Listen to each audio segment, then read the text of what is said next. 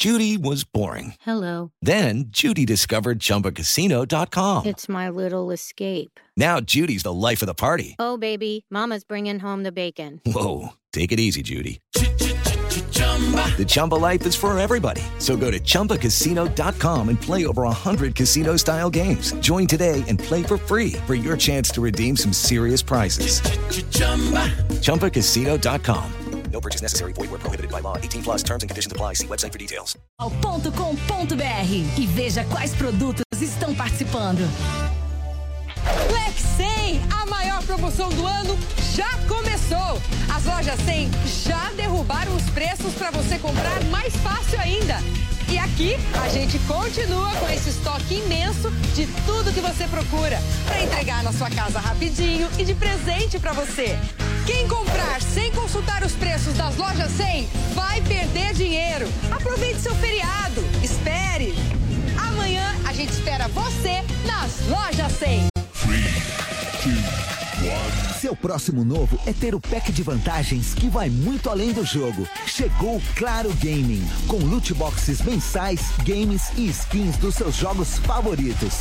Atendimento especializado que fala a sua língua, sorteios de viagens aos maiores eventos do mundo e muito mais. Conheça todos os benefícios Powered by Gamers. Acesse clarogaming.gg e saiba mais. Claro, você merece o novo. Você pode ser avisado todas as vezes em que o seu jornal ou programa favorito da Jovem Pan começar a ser transmitido pelo YouTube. É muito fácil. Basta pesquisar pelo canal Jovem Pan News na barra de buscas do YouTube. Entre na página e clique no botão Inscrever-se no canto superior direito. Na sequência, clique no ícone do sininho. Pronto! Você vai ser avisado toda vez que uma nova transmissão começar e vai ficar ainda mais perto da Jovem Pan. Pra cima deles, entrevistas, informação de bastidores. O time de comentaristas da Jovem Pan reunido para analisar os fatos da semana. Pra cima deles. Olá, uma ótima tarde para você, seja muito bem-vindo. Começa a partir de agora para toda a rede Jovem Pan News, mais uma edição do Pra Cima Deles, programa que você sabe, todas as sextas-feiras a Jovem Pan reúne o seu time de comentaristas e traz convidados para repassar os principais assuntos da semana em revista. Hoje, feriado de 15 de novembro, um programa especial sobre as tensões em diversos países da América Latina. Para debater esses assuntos, eu trouxe aqui como nosso convidado, Dr. Rubens Barbosa, embaixador em Washington durante muitos anos, diplomata, presidente do Instituto de Relações Internacionais e Comércio Exterior. Desde já agradeço a gentileza, doutor. Obrigado. Também tenho a companhia do Fábio Zanini, ele é autor do blog Saída pela Direita, foi editor e correspondente da Folha de São Paulo em Londres, na África do Sul, tem aí uma longa temporada também em Brasília. Fábio, tudo bem? Tudo bem, obrigado pelo convite. E aqui do meu lado também, no Estúdio de Vidro, Nicolás José Isola, que é doutor em Ciências Sociais, colunista de opinião internacional em diversas publicações, especialmente no diário La Nación da Argentina. Nicolás, tudo bem? Tudo bem, obrigado pelo convite. Muito bem, então você já sabe, vamos lá com a hashtag Pra Cima Deles, tratar dos assuntos sobre América Latina nesta sexta-feira. Pra Cima Deles.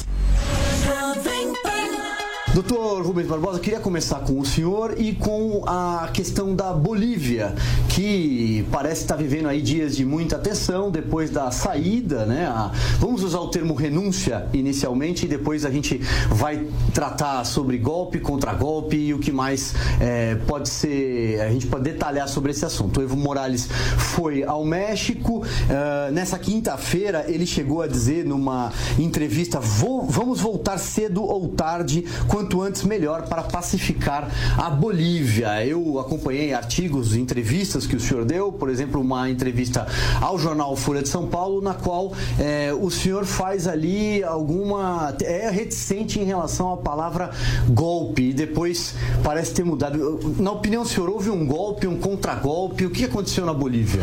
Olha, primeiro eu acho que era importante a gente assinalar que esses movimentos que estão acontecendo aqui na América Latina, na Bolívia, no Chile, Chile, no Equador.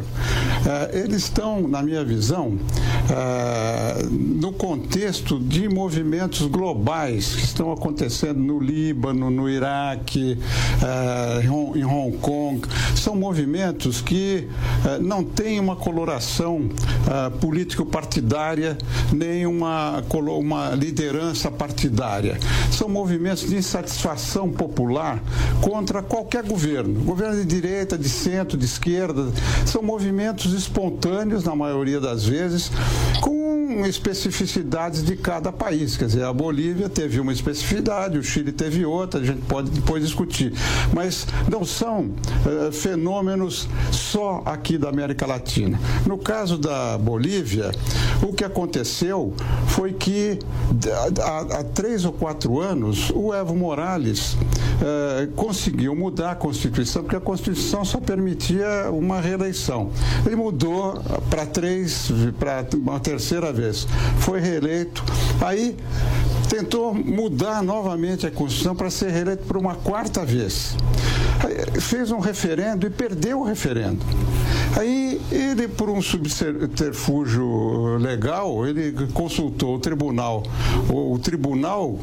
Constitucional lá na Bolívia, achou que os direitos humanos dele estavam feridos porque ele não podia se apresentar pela 4ª vez como candidato à eleição. Quer dizer, então, a coisa vem errada há muito tempo. Quer dizer, quando ele se apresentou, já houve uma reação muito grande, a gente sabe, contra. Aí, na eleição, segundo relatórios da OEA, eu mencionei outro dia esse ponto. Quer dizer, 38% das urnas na eleição boliviana tinham mais votos do que eleitores registrados. Quer dizer, então, a eleição, agora de domingo passado, ela foi viciada desde o começo. Quer dizer, a candidatura do Morales, ela não podia ter acontecido.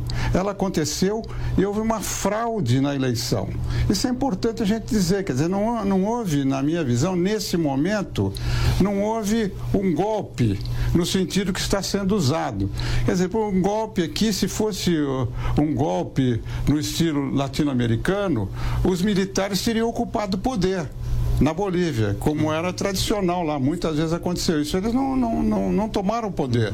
O que eles fizeram foi uma recomendação ao Morales para ele renunciar, para evitar o que está acontecendo até hoje nas ruas, porque a eleição foi fraudada. Isso é o que é uma descrição objetiva, sem viés ideológico ou político partidário, do que aconteceu. Exatamente. Quem se autoproclamou presidente foi a senadora Janine Áñez. Eu vou continuar fazendo um giro aqui, passando pelo Fábio, depois pelo Nicolás, e depois a gente vai fazendo aqui um debate, uma troca de ideias. Em cima do que o Dr. Rubens falou, Fábio, isso já não mostra, não só em relação às urnas fraudadas, a uma eleição fraudada, mas também lá atrás, a tentativa do Evo Morales de um 4º mandato, de que a Bolívia já estava completamente fora do jogo democrático há muito tempo. Eu acho que o maior culpado pela situação é o Evo Morales. O Evo Morales, ele claramente não soube a hora de parar. Ele está naquela situação daquele jogador de futebol que entra em decadência, já deveria ter parado há muito tempo, deveria ter parado no auge. Por quê? Porque o Evo Morales, nos primeiros 2 mandatos dele, alguns até poderiam dizer o terceiro, eventualmente, mas enfim, o fato é, ele fez uma boa gestão econômica, a Bolívia cresceu, reduziu bastante a pobreza, ele deu uma certa estabilidade à Bolívia.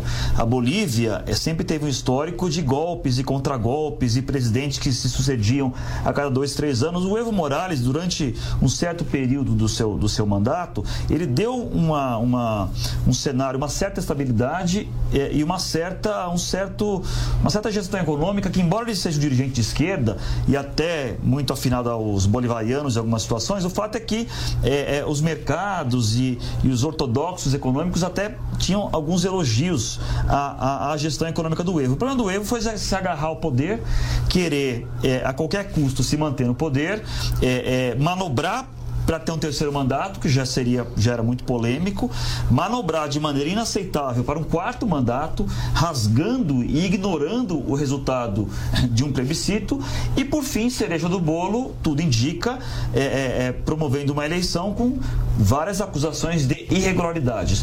Sobre a questão de ser golpe ou não ser golpe, eu discordo um pouquinho. Eu até acho que a palavra golpe ela é possível nesse caso, porque bem ou mal, o mandato dele ia até janeiro e ele foi interrompido por pressão dos militares. Quer dizer, o militar não sugere, né? O militar, quando sugere, ele está dando um recado. E acho até que o Evo tomou uma última atitude sensata no seu governo, que foi renunciar.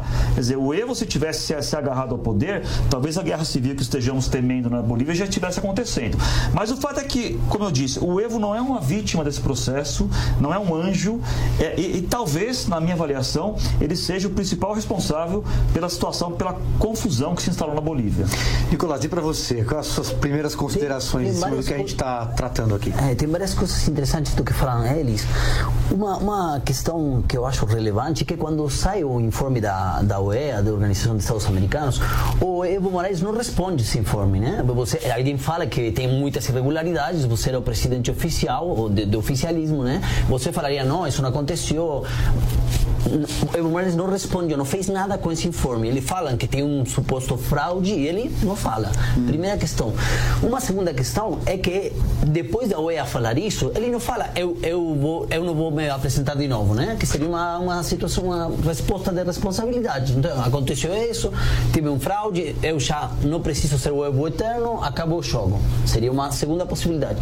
E uma terceira que eu acho relevante e que as pesquisas mostrarão é que aquele geral do exército que fala para Evo e faz essa sugestão, esse geral estava afiliado ao partido do Evo, tinha um relacionamento com o Evo muito próximo, ele tinha defendido o Evo Morales um monte de vezes.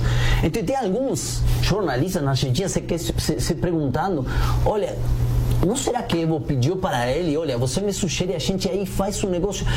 Isso é toda hipótese, mas o que é interessante é que essa sugestão veio de um cara que era muito próximo de Evo Morales, que conhecia ele por perto. Evo Morales tinha colocado essa pessoa nesse lugar, então aí tem toda uma movimentação que precisa ser pesquisada do que aconteceu naquelas horas. O que eu acho que o Evo não respondeu aquele informe que era absolutamente contundente, com a responsabilidade de falar, eu coloco minha candidatura fora do jogo. Então a democracia boliviana pode continuar. Agora, nessa linha, só para continuar, dentro de uma teoria conspiratória que você levantou, é muito estranho que o Evo Morales tenha renunciado, o vice-presidente tenha renunciado, o presidente da Câmara renunciado, o presidente do Senado renunciado, a primeira vice-presidente do Senado renunciado, todos na linha sucessória. E aí vem o general e pede para ele renunciar. Quer dizer, você, no ambiente que a gente vive aqui na América Latina, dentro de uma teoria conspiratória, você pode imaginar que ele pudesse ter querido fazer um próprio golpe para voltar nos braços do povo. Por quê? Porque ele saiu de La Paz e foi lá para Chapare, junto com os mineiros e os plantadores de coca, que é a base política dele, para voltar. Isso você pode imaginar, quer dizer, isso a gente não pode comprovar, mas é muito estranho o que aconteceu.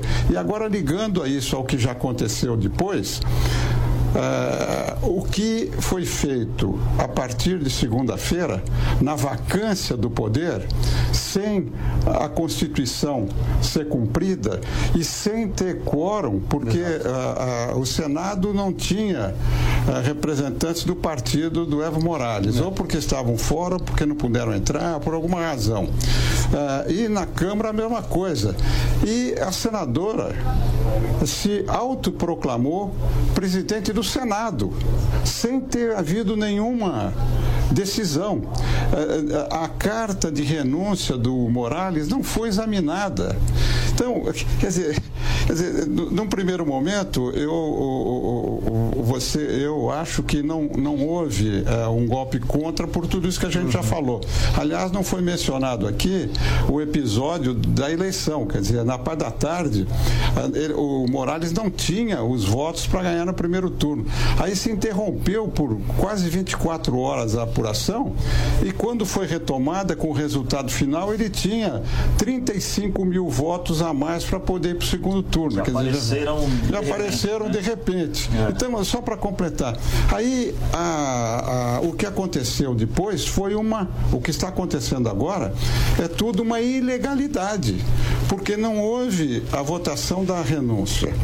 Não havia quórum para a senadora se eleger presidente do Senado e muito menos havia uma decisão política dos partidos e tal para que ela exercesse interinamente a presidência. E houve também uma certa precipitação de alguns países, inclusive o Brasil, de reconhecer um governo que é claramente ilegal. Essa era justamente a questão que eu ia colocar para vocês, porque alguns países, por exemplo, o Brasil, Estados Unidos, até por alinhamento ideológico do campo de direita contra o bolivarianismo, se adiantaram ao anunciar que reconheciam a Yanine Áñez, né? Que tem até uma cena clássica dela caminhando com uma bíblia gigantesca em direção às portas do palácio na Bolívia. Eles se adiantaram ao anunciar que reconheciam como um governo legítimo. Qual é a opinião dos senhores em relação a isso? Foi assodamento de alguma forma? Não é. É simplesmente um gesto ideológico, vamos dizer assim, até dentro de um campo de reconstrução do bloco sul-americano? Eu acho que o Brasil entendeu que havia um fato consumado, né? Que o país estava sem comando e que alguém sentou naquela cadeira e tal fato consumado. O problema, eu acho, mais grave ainda do que essa situação que já é bastante grave, é que nós precisamos, na Bolívia precisa urgentemente de um calendário eleitoral, que até agora não apareceu. Então precisa marcar a eleição, precisa reorganizar a maneira de votação, precisa, e isso é muito importante, talvez até seja responsável por grande parte dessa crise, você precisa de um tribunal eleitoral independente, porque claramente o judiciário boliviano e mais especificamente o tribunal eleitoral boliviano estavam no bolso do Evo Morales, porque ajudaram e foram cúmplices nessas irregularidades, nesses indícios fortes de fraude. Então você precisa de um calendário eleitoral dizendo, olha, daqui a 2 meses no máximo, 3 meses que seja, teremos uma eleição, teremos uma nova organização, uma nova justiça eleitoral. Isso eu acho que é fundamental. E os sinais iniciais eu não tenho visto com relação a isso. E para você? Adicionando o que falava Fábio, é que justamente por isso é difícil de entender porque Evo Morales não saiu para dizer, ok, acabou, esse é meu último mandado, e em janeiro a democracia boliviana continua, porque era muito simples não fazer toda essa bagunça que foi feita. O Evo Morales falava, eu não continuo na cadeira, e em janeiro acabava o mandato dele, e aí uma eleição havia... Será que aí não recaímos justamente num ponto que o Dr. Rubens falou, do Evo Morales querer retornar à Bolívia depois pelos braços do povo, tanto que eu citei agora há pouco uma declaração dele nessa quinta-feira dizendo, eu quero voltar o quanto antes para pacificar a Bolívia. Né? Vocês não acham que pode Lembra um pouco um certo ex-presidente brasileiro que acaba de sair da cadeia e que quer pacificar o Brasil, coisa que não é possível. Ele lembra o Jânio Quadros também, né? Que queria voltar no Brasil. Mas nunca deu certo essas coisas, né? O Jânio não deu certo. Eu acho que a Bolívia se pacificava. Se Evo Morales falava, acabou, em janeiro acaba meu mandato, a população estava na rua a causa disso, de um quarto mandado. Se ele não fazia isso, tudo bem. Mas a situação na Bolívia eu acho que é muito mais complexa, não é só uma questão política. Você tem uma grande diferença entre La Paz, o altiplano, e Santa Cruz, na fronteira do Brasil. Quer dizer, eu conversei com algumas pessoas que conhecem bem a situação lá na Bolívia e me dizem que é muito difícil a reconciliação, porque essa região mais próxima do Brasil é a região mais rica e mais desenvolvida, e as manifestações lá são muito grandes, algumas até pela independência dessa região de Santa Cruz em relação a La Paz. Então, a pacificação lá na Bolívia passa por um entendimento nacional. E como o Fábio mencionou, quer dizer, essa questão da eleição é muito importante, porque tem que definir algumas regras. Quer dizer, o partido, o MAS, o partido do Evo Morales, tem que participar da eleição. Exato. Vocês acreditam na possibilidade de um boicote? Se o Morales vai participar ou não? Mas é o Movimento para o Socialismo, é o nome do partido. É outra história. Eu acho que, pelo que aconteceu, ele não deveria participar, porque ele estava saindo do terceiro mandato e tal, mas o partido dele deve participar junto com todos os outros partidos. Isso teria que ser feito rapidamente. Agora, o que nós estamos vendo até hoje, agora à tarde mesmo, a gente viu manifestações muito violentas em La Paz e em outras cidades da Bolívia. A imprensa não está cobrindo muito isso aqui, mas há manifestações por toda parte, e estimulada mais violentamente pelo pessoal do Evo Morales, do partido dos grupos que o apoiam. Que essa aí é uma coisa complexa, porque o Morales já saiu a dizer 3 vezes, eu acho, meu pecado foi ser indígena, né? Então aí esse é um negócio que você está colocando a polarização na população, naquilo que falava o embaixador. Você tem 2 populações em Bolívia, uma briga absurda entre a Santa Cruz, se você quiser ir à paz, digamos. Então aí o presidente, o Evo Morales, teria que ter pacificado, tentando assim. Então, ninguém pode pensar que o pecado foi ser indígena depois de 14 anos. Eu acho que aí é a velha vitimização da esquerda, né? Me perseguem porque eu sou pobre, me perseguem porque eu sou negro, me percebem porque eu sou homossexual, porque eu sou indígena. Aí é um pouco a estratégia clássica da esquerda de se vitimizar, né? A Bolívia, se é que dá pra gente dizer sorte nesse momento para a Bolívia, mas o fato é que existe ali uma certa sorte, porque o candidato que o Evo supostamente derrotou, né, nessa eleição fraudulenta, o opositor dele, o Carlos Mesa, ele é um moderado, né? Ele está cercado, claro que no entorno dele tem alguns radicais de direita, alguns radicais contrários ao Evo, mas ele pessoalmente é um ex-presidente, inclusive, ele é um centrista, ele é um moderado. Então, se houvesse uma eleição, possivelmente ele teria uma grande possibilidade de ganhar essa nova eleição. Talvez fosse um caminho, porque o que precisa a Bolívia precisa nesse momento é de moderação, de algum centrismo, mas também concordo com o embaixador quando diz que o partido do Evo deveria ser autorizado a participar. Isso seria muito grave, né? Você barrar o partido do Evo. E acho que o partido do Evo deveria participar também. Talvez eles não queiram, mas também seria um sinal muito ruim se não quisesse, né? Eu acho que a eleição é o caminho para tentar resolver isso, né? E aí parece existir ter uma estratégia do Evo de fazer o vazio, né? De tirar todo o pessoal, os senadores, os deputados. Então, aí tem um assunto que a gente não sabe se o Evo está fazendo política com esse vaziamento de poder e falando, cara, você não consegue movimentar a Bolívia sem mim. Então vão precisar eu voltar. Que é um negócio que a gente conhecemos muito bem. O Perón foi para a Espanha no ano 55 e voltou no ano 73 com glória. Por quê? Porque a bagunça era total e o único pacificador é aquele caudilho que ia conseguir que as massas ficaram tranquilas. Então é um negócio que a América Latina conhece bem. Esse negócio do exílio para voltar com glória. Muito bem. O que vai ser importante a gente acompanhar também é ver a posição da presidente de fato lá da Bolívia, que ela pode querer ser candidata. Não deveria, porque ela é uma presidente interina. Seria muito ruim se ela fosse candidata. Seria muito ruim, em termos da democracia, dela ser candidata. Por isso que eu disse que os governos precisavam ter mais cautela ao reconhecer o governo, porque aí entrou em consideração questões ideológicas, claramente. Mas e se ela quiser ser candidata? Vai radicalizar ainda mais.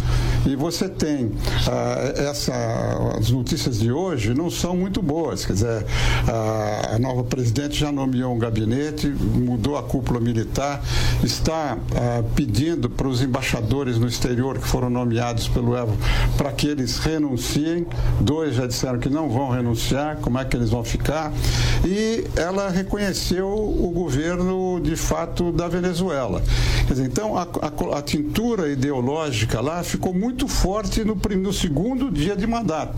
Quer dizer, isso também não contribui para acalmar os ânimos dos opositores, que vão perceber que vai continuar a perseguição agora, como eles alegaram que houve mortes, que houve, do pessoal do Morales, que vão achar que isso vai continuar. Quer dizer, para a democracia boliviana, a fixação da eleição, os candidatos, inclusive o Carlos Mesa, que deve ser um dos candidatos, ela não ser candidata, isso tudo vai influir nas decisões das próximas semanas. Diga. De fato, nessa linha, eu acho que esse personagem Camacho que saiu no é uma personagem que tirou o principal, que era do Mesa, né? Então, a gente precisa... Ele ofuscou mesmo, exatamente, precisa o papel institucional de um candidato, de um Mesa, e não desses outros caudilhos regionais que movimentam a oposição, mas que só estão procurando aí. Então, o negócio de Camacho ir para a posse da nova presidenta e ficar ali, dá uma impressão que não é legal, porque precisamos de uma Bolívia institucionalizada, que volte para os partidos, como o senador, o embaixador falou, voltar para que o MAS se apresente e seja uma vida normal, sim o Evo eterno, mas uma vida normal institucional dos partidos que representam o povo. Para a gente amarrar então a questão Bolívia nesse bloco, um retorno neste momento ou nos próximos dias do Evo Morales do México para a Bolívia, num cenário no qual vocês deixaram claro aqui que o calendário eleitoral não está claro, não está definido, que a presidente em exercício interina, autoproclamada, né, Yanine Áñez, tende a adotar uma posição, para usar a expressão que o Dr. Rubens usou, de tinturas opostas o próprio campo ideológico do Evo Morales. Até que ponto um retorno dele não poderia agravar ainda mais a tensão social, que já contabiliza aí, por exemplo, mais de uma dezena de mortos? Seria jogar gasolina na fogueira, né? Acho que tudo que a Bolívia não precisa nesse momento é o retorno do Evo. O retorno do Evo tensionaria muito a situação, porque ele voltaria para retomar o poder, para unificar essa base social que ele ainda tem muito forte, especialmente no altiplano, ali nos arredores de La Paz e também em Cochabamba, que é o reduto dele. Seria muito grave o retorno dele. Tendo a achar que essa hipótese não é muito forte. Eu acho que seria inclusive um problema que ele criaria com os países, com o México, que lhe deu asilo, com outros países porque houve uma operação internacional para retirá-lo, né? O avião pousou no Paraguai, depois o Brasil liberou espaço aéreo, o Peru, o México deu asilo. Então acho que ele ficaria meio queimado regionalmente. Não dá para descartar, mas se ele voltar é o pior cenário. E tem uma pegadinha bem populista no Evo, né? Que desde México ele falou: eu estou ouvindo o povo boliviano, se for preciso eu posso voltar. Mas você não ouviu o referendo? Tem um plebiscito que foi feito, você não cumpriu, foi o Tribunal Constitucional, mas seja, agora vai ouvir o povo? Era antes, né?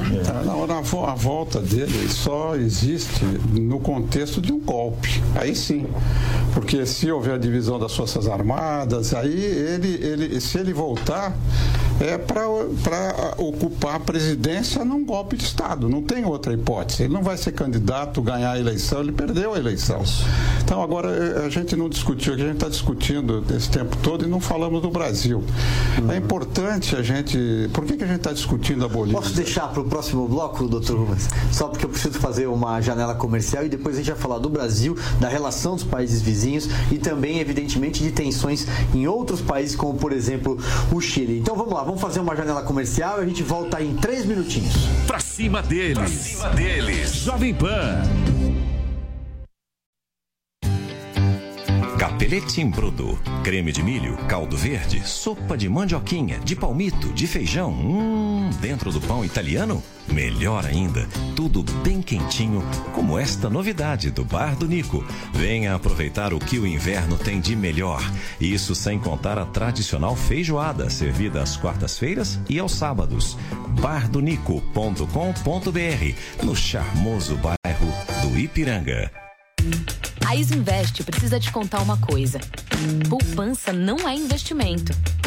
Investir é fazer seu dinheiro virar mais dinheiro.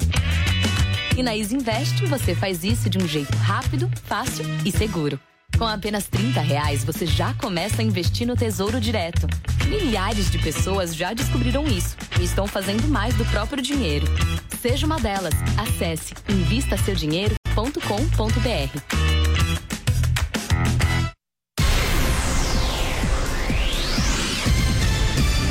Olá, muito boa noite. Aliás, boa tarde. Agora 4h28. A gente atualiza a situação do trânsito e das estradas para você, motorista ligado na Jovem Pan. Situação bem tranquila nessa sexta-feira. Vale lembrar que hoje o rodízio de veículos na capital paulista está suspenso por causa do feriado de proclamação da República. Neste momento, apenas 1 quilômetro de lentidão em São Paulo, ali na Avenida Marquês de São Vicente, na região da Barra Funda, no sentido Lapa, desde ali da José Vieira de Mesquita até a Pedro Coraza. Portanto, 1 quilômetro de lentidão apenas na Avenida Marquês de São Vicente, na região da Barra Funda, no sentido da Lapa. Trânsito bem tranquilo para o motorista hoje em São Paulo. A gente atualiza também a situação das estradas. Hoje mais cedo o motorista enfrentou lentidão para quem queria as principais estradas, que atravessam o estado de São Paulo. Encontraram pistas escorregadias por causa da chuva e também lentidão em algumas das principais vias. Cerca de 2 milhões de veículos deixaram a capital paulista, Grande São Paulo, com destino ao interior e ao litoral.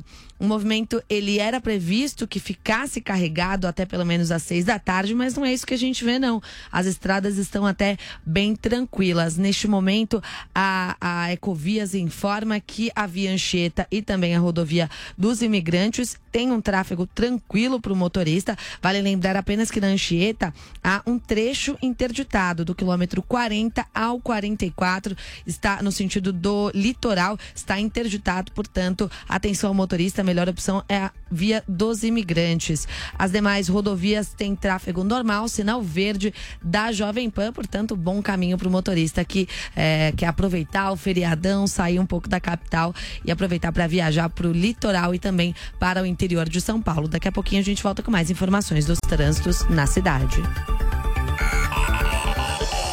Pra cima deles. Pra cima deles. Jovem Pan.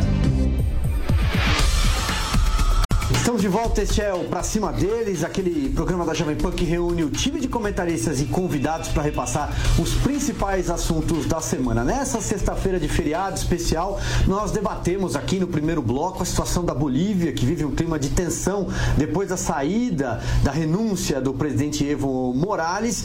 E no encerramento do bloco anterior, o Dr. Rubens Barbosa, embaixador, ex-embaixador, diplomata, falava sobre um outro aspecto dessa crise, que é justamente a relação com o Brasil, né, na nossa fronteira. E é isso que nos interessa também, evidentemente, até porque o presidente Jair Bolsonaro, o Brasil, do ponto de vista diplomático, reconheceu a presidente autoproclamada Yanine Áñez, que era senadora, como autoridade boliviana neste momento. Doutor Rubens.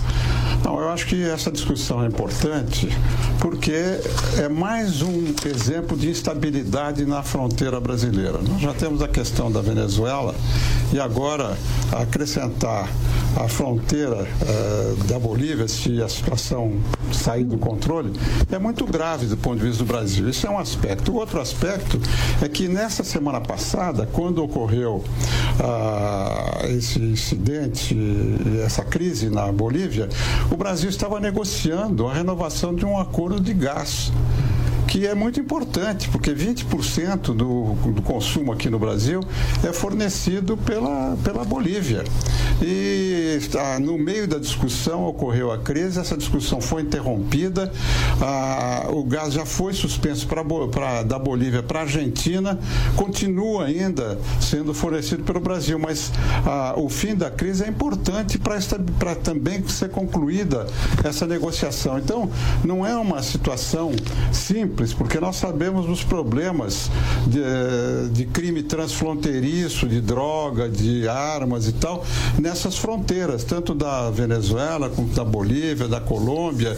Então, mais um país instável politicamente, porque como foi dito, a Bolívia estava indo muito bem economicamente, tinha crescido, estava estável, políticas, enfim, razoáveis lá, não havia nenhum problema econômico econômico, o problema foi político especificamente.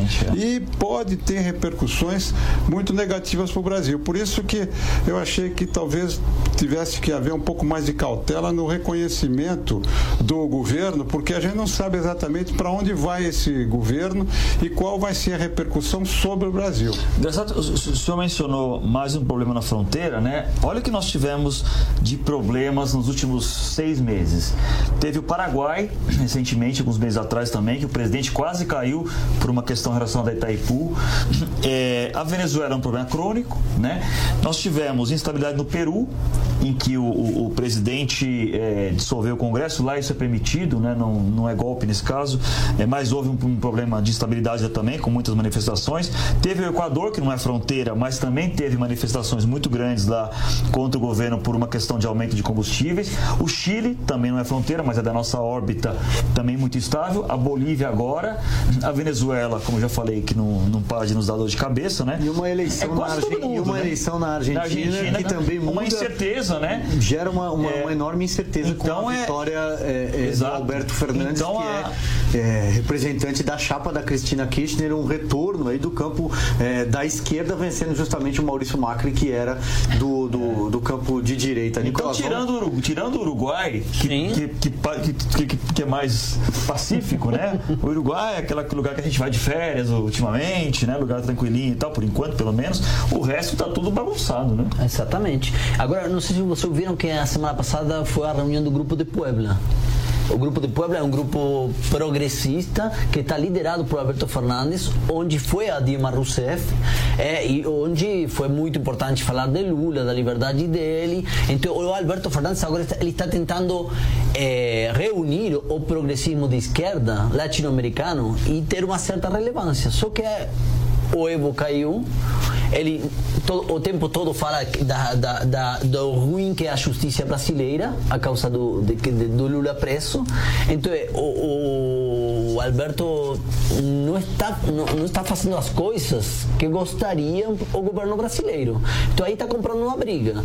Ontem o ministro Guedes falou que se está negociando um acordo com a China, livre de comércio. Isso para o Mercosul e para a Argentina seria terrível. Então eu acho que o Brasil está tendo uma resposta a essa nova corrente ideológica que está tomando a Argentina. E aí vai ser uma nova briga. Todas aquelas questões que falou o Fábio, vai ser uma nova questão, porque o Macri tinha um bom relacionamento com o Bolsonaro, e agora isso vai começar a quebrar. E Bolsonaro, a gente sabe que tenta ficar de boa com o Trump. Então aí, em alguns momentos, vai dar briga. Só um detalhe, na questão da Argentina, comenta-se que a possibilidade não é pequena do Lula dele ir à posse.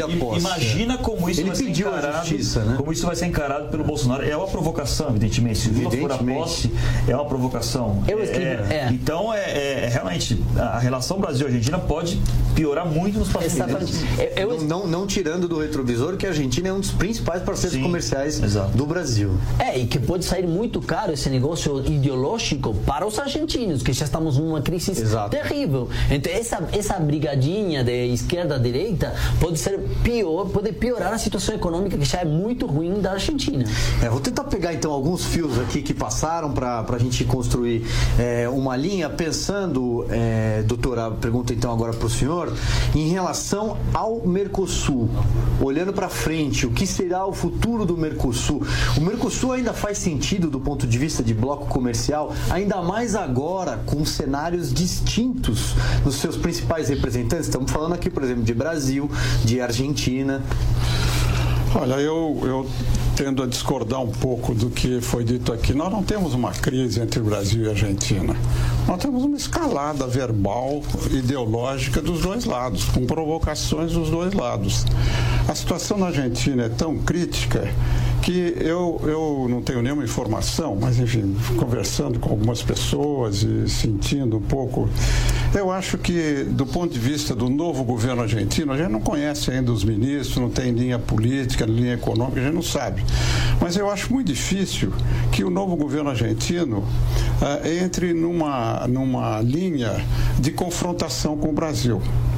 Porque, como foi dito aqui, o Brasil é um mercado importantíssimo para a Argentina, em primeiro lugar. Segundo, a primeira negociação da Argentina vai ser com o Fundo Monetário, para fazer o rescalonamento da dívida e talvez algum dinheiro novo. Então, a posição do Fernandes é muito limitada. Ele não tem muita maneira de avançar numa política heterodoxa, de grandes restrições e protecionismo, porque o Fundo Monetário não vai deixar. E ele precisa do dinheiro do fundo. Em relação ao Mercosul, eu acho também que está sendo dito muita coisa por aí, sem as pessoas conhecerem como é que funciona o Tratado de Assunção. Ninguém leu o Tratado de Assunção que criou o Mercosul. Quer dizer, para você fazer um acordo com a China, e eu ontem mesmo já esclareci isso, quer dizer, e o Guedes já voltou atrás. Eles estão usando essa expressão acordo de livre comércio de uma maneira muito livre. Falaram com os Estados Unidos, falaram agora com a China. Não existe essa ideia. Porque um acordo de livre comércio leva anos para fazer e não tem condições nem na China, nem nos Estados Unidos para negociar com o Brasil. O que nós estamos querendo, eu acho correto, é ampliar a relação comercial entre o Brasil e a China, entre o Brasil e os Estados Unidos. Agora, para você fazer um acordo de livre comércio com qualquer país, para você, como já foi dito aqui, sair do Mercosul, ou suspender a Argentina, ou não sei o quê, isso aí exige toda uma tramitação legal. O Brasil nunca renegou nenhum acordo internacional. Nós não vamos renegar esse acordo de Assunção, o Tratado de Assunção que criou o Mercosul há quase 30 anos. Então, em relação ao Mercosul, o futuro é difícil. Nós vamos ter que acertar aí os ponteiros com o novo governo da Argentina. E ontem, essa semana mesmo, o secretário de Comércio Exterior declarou que a posição do Brasil em termos de abertura é inabalável, foi a palavra que ele usou. Então, o Brasil vai continuar nesse processo de abertura, mas eu acho que vai ter alguma cautela para não quebrar o que a gente chamava alguns anos atrás da paciência estratégica em relação à Argentina. Se isso se quebrar, aí sim a gente pode ter alguma crise. Mas eu acho que os interesses do Brasil na Argentina, onde é que a gente vai exportar automóveis se não for para a Argentina? Quebra a indústria automobilística aqui no Brasil. E a Argentina, onde é que vai arranjar mercado que ela precisa para ter um mínimo de divisas internas para equilibrar a economia? Agora, Brasil. É uma situação inusitada, né, embaixador? Dois sócios que não se falam e que ficam se xingando, né? É como você ser sócio de um restaurante. Isso é antes da eleição. Vamos ver depois da eleição. Olha, eu acho que vai piorar, viu? O Bolsonaro falou, os argentinos votaram errado. Falou claro. E o Alberto Fernandes está falando Lula que venha para a posse. No dia que o Alberto Fernandes ganhou a eleição, ele fez assim, ó. Mas isso foi tudo antes da posse. Vamos esperar a posse, vamos ver o que vai acontecer depois da posse. Talvez o pragmatismo político depois, mas bem meio nós vimos nessa reunião dos BRICS o pragmatismo do governo brasileiro. Quer dizer, há 4, 5 meses atrás a China ia comprar o Brasil, a China era comunista, agora é o futuro do Brasil. Exatamente. Do ponto de vista de futuro do Mercosul, só para a gente continuar o giro, vocês avaliam em que sentido, Fábio? O Mercosul, ele é um bloco imperfeito, né? A ideia inicial do Mercosul era para ser uma união aduaneira, né? Uma união aduaneira imperfeita. Uma união aduaneira imperfeita. Mas também chegou-se a pensar em eras passadas de fazer uma união política, um parlamento, uma moeda. Nada disso foi para frente e nada disso irá para frente, na minha opinião. O que o Mercosul deveria ser, eu acho? Uma zona de livre comércio, ponto. Né? Eu acho que talvez quando se pensou no Mercosul como um bloco mais coeso, houve uma ambição talvez desmedida, um otimismo exagerado de que os países se alinhariam. Houve até momentos lunáticos de se falar numa moeda única. Exato. O próprio Paulo Guedes falou isso recentemente, que é uma coisa que não vai acontecer no futuro, no longo e médio prazo, certamente não. Eu acho que nem Enfim, o fato é que talvez o Mercosul, se desde o começo fosse uma coisa menos ambiciosa, talvez tivesse dado menos problema. Né? Diga, Nicolas.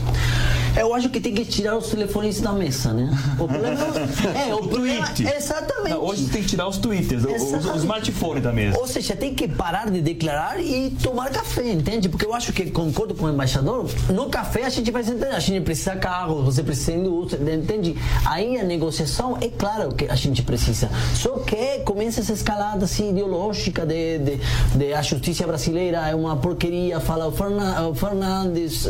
Por que o Alberto Fernandes ganhou a eleição? O governo Macri foi muito ruim, não conseguiu realizar as medidas econômicas, assim. E me explica, o que acontece com a Argentina que vai e vem e vai? Somos adolescentes, socialmente adolescentes. Olha, o Fernandes ganhou em primeiro lugar porque ele unificou todo o peronismo. O peronismo estava dividido e ele conseguiu pactar com as diferentes fações, o kirchnerismo mais duro e o peronismo mais leve, se você quiser, e conseguiu reunir toda essa plateia. Do outro lado, a crise é brutal. A gente está com uma inflação de 50%, 60% anual. O ano passado e esse ano. É absurdo. Para você ficou muito barato ir para lá. E o que muitos pensamos é que é incrível que Macri tenha 40% dos votos nessa crise tão brutal. Tem, por exemplo, as tarifas de eletricidade que aumentaram 2.000% nesses 4 anos. Então, mas tudo isso também foi consequência do kirchnerismo anterior, né? Que as tarifas estavam totalmente subvencionadas pelo Estado, etc, etc. Agora, ligando o bloco anterior da Bolívia com a Argentina, é super interessante que a votação tenha sido 48% para Fernandes e 40% para Macri, porque já sabemos no que acontece na América Latina quando uma porção tem uns 60%. Então, muitos argentinos ficamos contentes, felizes de que a diferença foi só 8 pontos, porque alguns encuestadores falavam que podia ser 60-30, uma coisa 60-25, entende? Aí ia ser muito difícil a questão social na Argentina. Você perguntou o que acontece com a Argentina, né? Tem uma piada que diz que existem 4 tipos de países, né? Os ricos, os pobres, um que tinha tudo para ser pobre e é rico, que é o Japão, e um que tinha tudo para ser rico e é pobre, que é a Argentina. Não dá para entender realmente o que acontece com a Argentina. Muito bem, você contou a piada ao lado de um argentino. Adorei. Momento de descontração aqui do nosso Pra Cima Deles. Mas voltando à questão da tensão, o Fábio agora há pouco citou, por exemplo, a Venezuela, né? Como um mal crônico, um problema crônico, foi a expressão que ele adotou. E conforme os dias vão passando, muita gente vai ficando cada vez mais desesperançosa de que a situação da Venezuela vá terminar em algum momento e vá terminar bem. E nessa semana tivemos um episódio, a embaixada venezuelana invadida, talvez, acho que não há outro termo a ser usado, senão invadida por um grupo de apoiadores do Juan Guaidó, que também se autoproclamou presidente na Venezuela diante dessa ditadura infinita, né, que começou no chavismo e segue com Nicolás Maduro.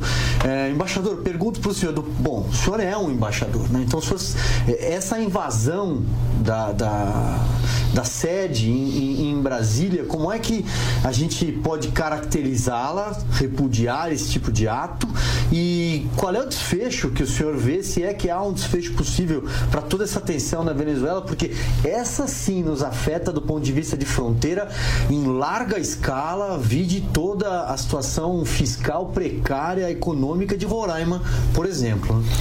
Eu acho que em relação ao que aconteceu na embaixada é inaceitável. Quer dizer, há uma convenção de Viena de relações diplomáticas e consulares.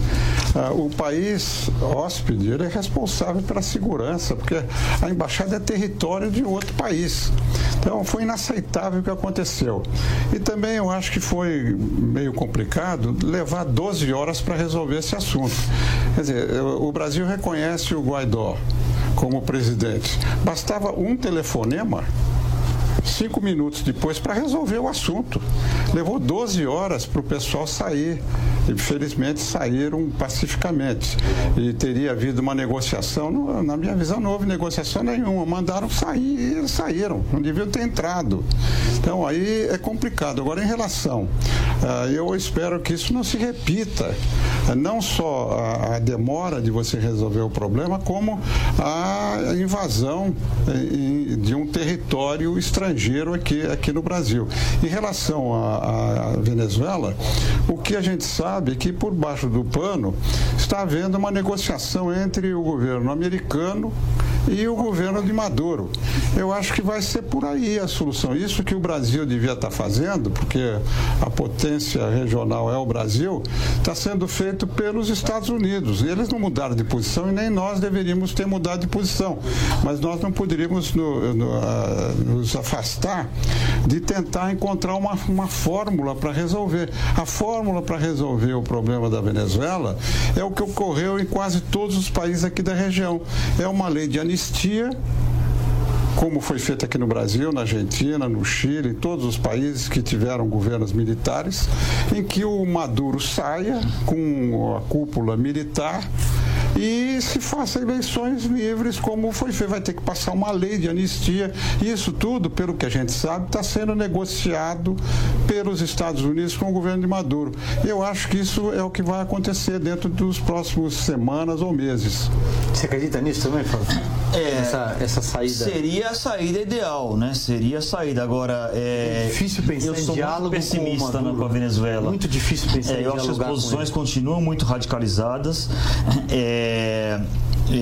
A crise econômica é um cenário, um contexto que torna tudo muito mais dramático. Eu acho que é por isso que vai haver a negociação política. Porque a situação mas há quantos anos nós já estamos esperando? Metade da população venezuelana hoje vive na linha de pobreza. Mas essa negociação com os americanos é dos últimos 3, 4 meses, é recente. É a saída. A saída ideal seria essa, uma solução negociada com novas eleições. Mas pelo menos pelas declarações que eu tenho visto aí do ditador Nicolás Maduro, não me parece muito afeito, muito disposto a abrir mão do poder, mas tomara que E a figura do Juan Guaidó, vocês enxergam nele ali o futuro líder, o possível líder? Tem também o Leopoldo Lopes, né, que foi preso, né? Quem se opõe à ditadura do Maduro termina preso.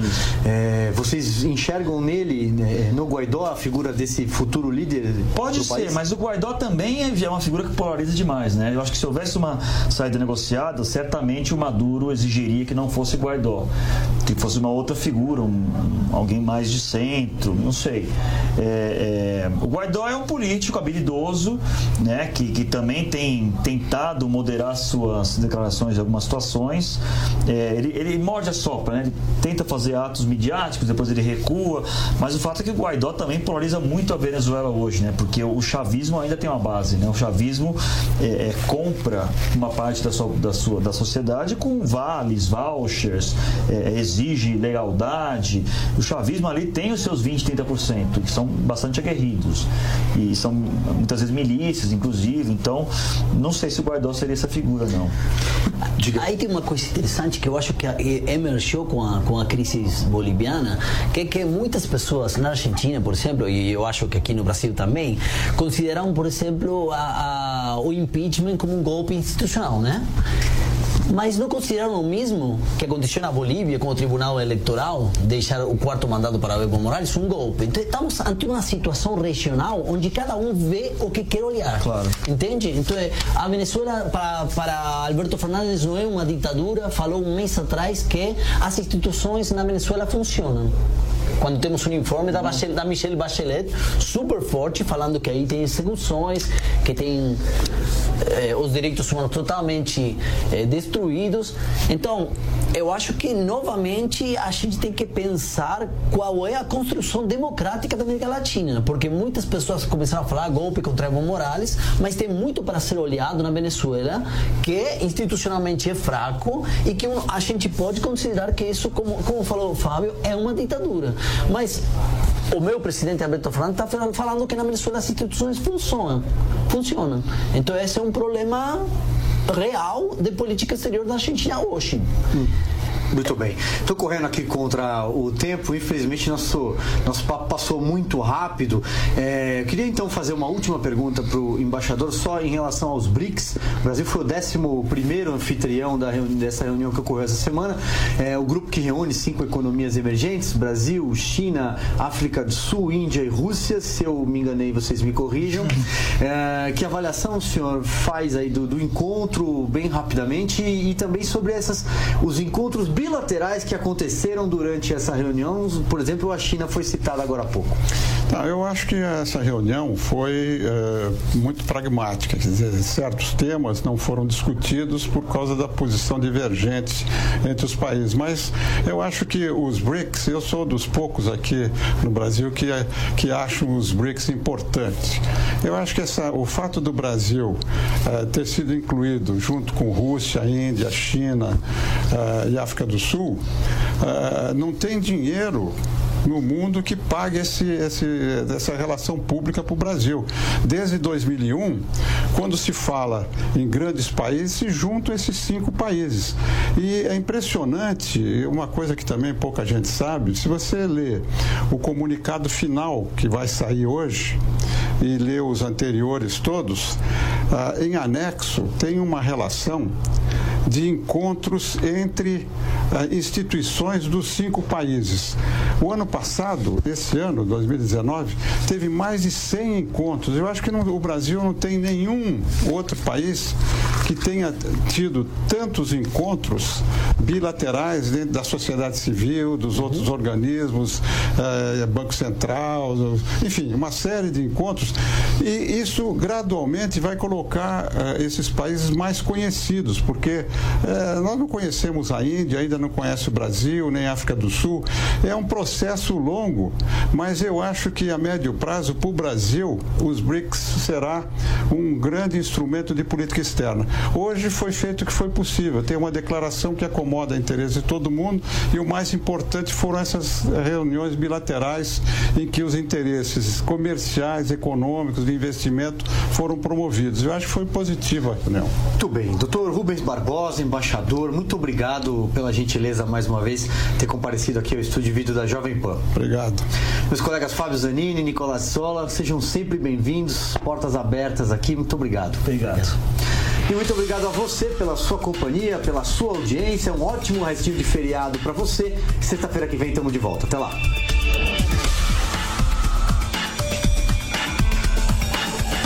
Pra cima deles. Jovem Pan. A Jovem Pan está com você em todos os lugares e em todos os momentos. De manhã, informação e opinião na medida, para começar o dia do jeito certo. Bom dia, ouvinte da Jovem Pan. A partir de agora, manchetes do Jornal da Manhã. No começo da tarde, a equipe de esportes da Jovem Pan entra em campo com você. Olá, estamos juntos mais uma vez para mais uma edição do nosso Esporte. Para analisar os lances polêmicos e discutir à vontade. Não é porque o mundo aplaude que o cara tem razão em tudo, Flávio. Ao longo do dia, nossos repórteres não deixam escapar nada. O ministro da Educação é contra os principais assuntos. A notícia de última hora. A gasolina vai voltar a subir. E aquilo que mexe com a sua rotina. As fortes chuvas que atingiram tudo passa pelo microfone da Jovem Pan. Viu só? A Jovem Pan está com você o tempo todo, em som e imagem. Acesse jovempan.com.br, baixe o aplicativo da Pan e se inscreva nos nossos canais no YouTube. Jovem Pan. Você é empreendedor? Sabe como funciona o mundo das startups? A Jovem Pan e a Tabasco Filmes apresentam O Anjo Investidor. Pela primeira vez no Brasil, em jogo, um fundo de investimentos no valor de 5 milhões de reais. João Kepler, eleito o melhor investidor anjo do país por 3 anos consecutivos, traz 13 startups nesta primeira temporada. Muita emoção, desafio e superação. E é claro, dinheiro. O Anjo Investidor. Assista em youtube.com/O Anjo Investidor. Você não pode perder.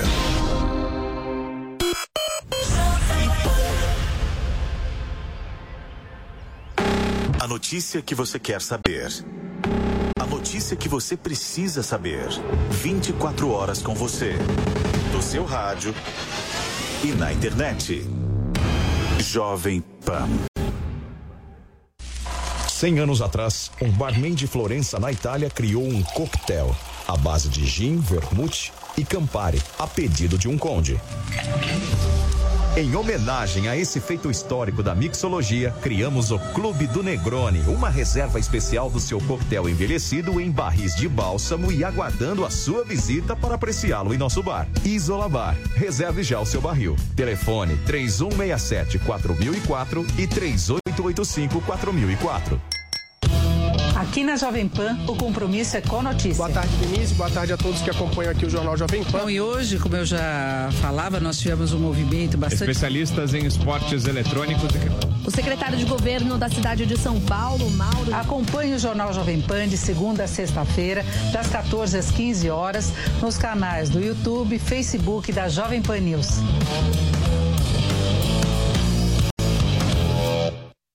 Arquibancada JP, futebol e bom humor em um só programa para você.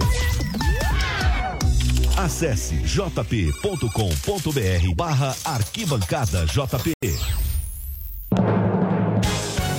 Emissoras brasileiras da Rádio Pan-Americana. Jovem Pan São Paulo, AM ZYK 521, 620 kHz, FM 100,9 MHz. Jovem Pan News Brasília, ZYH 709, 750 kHz.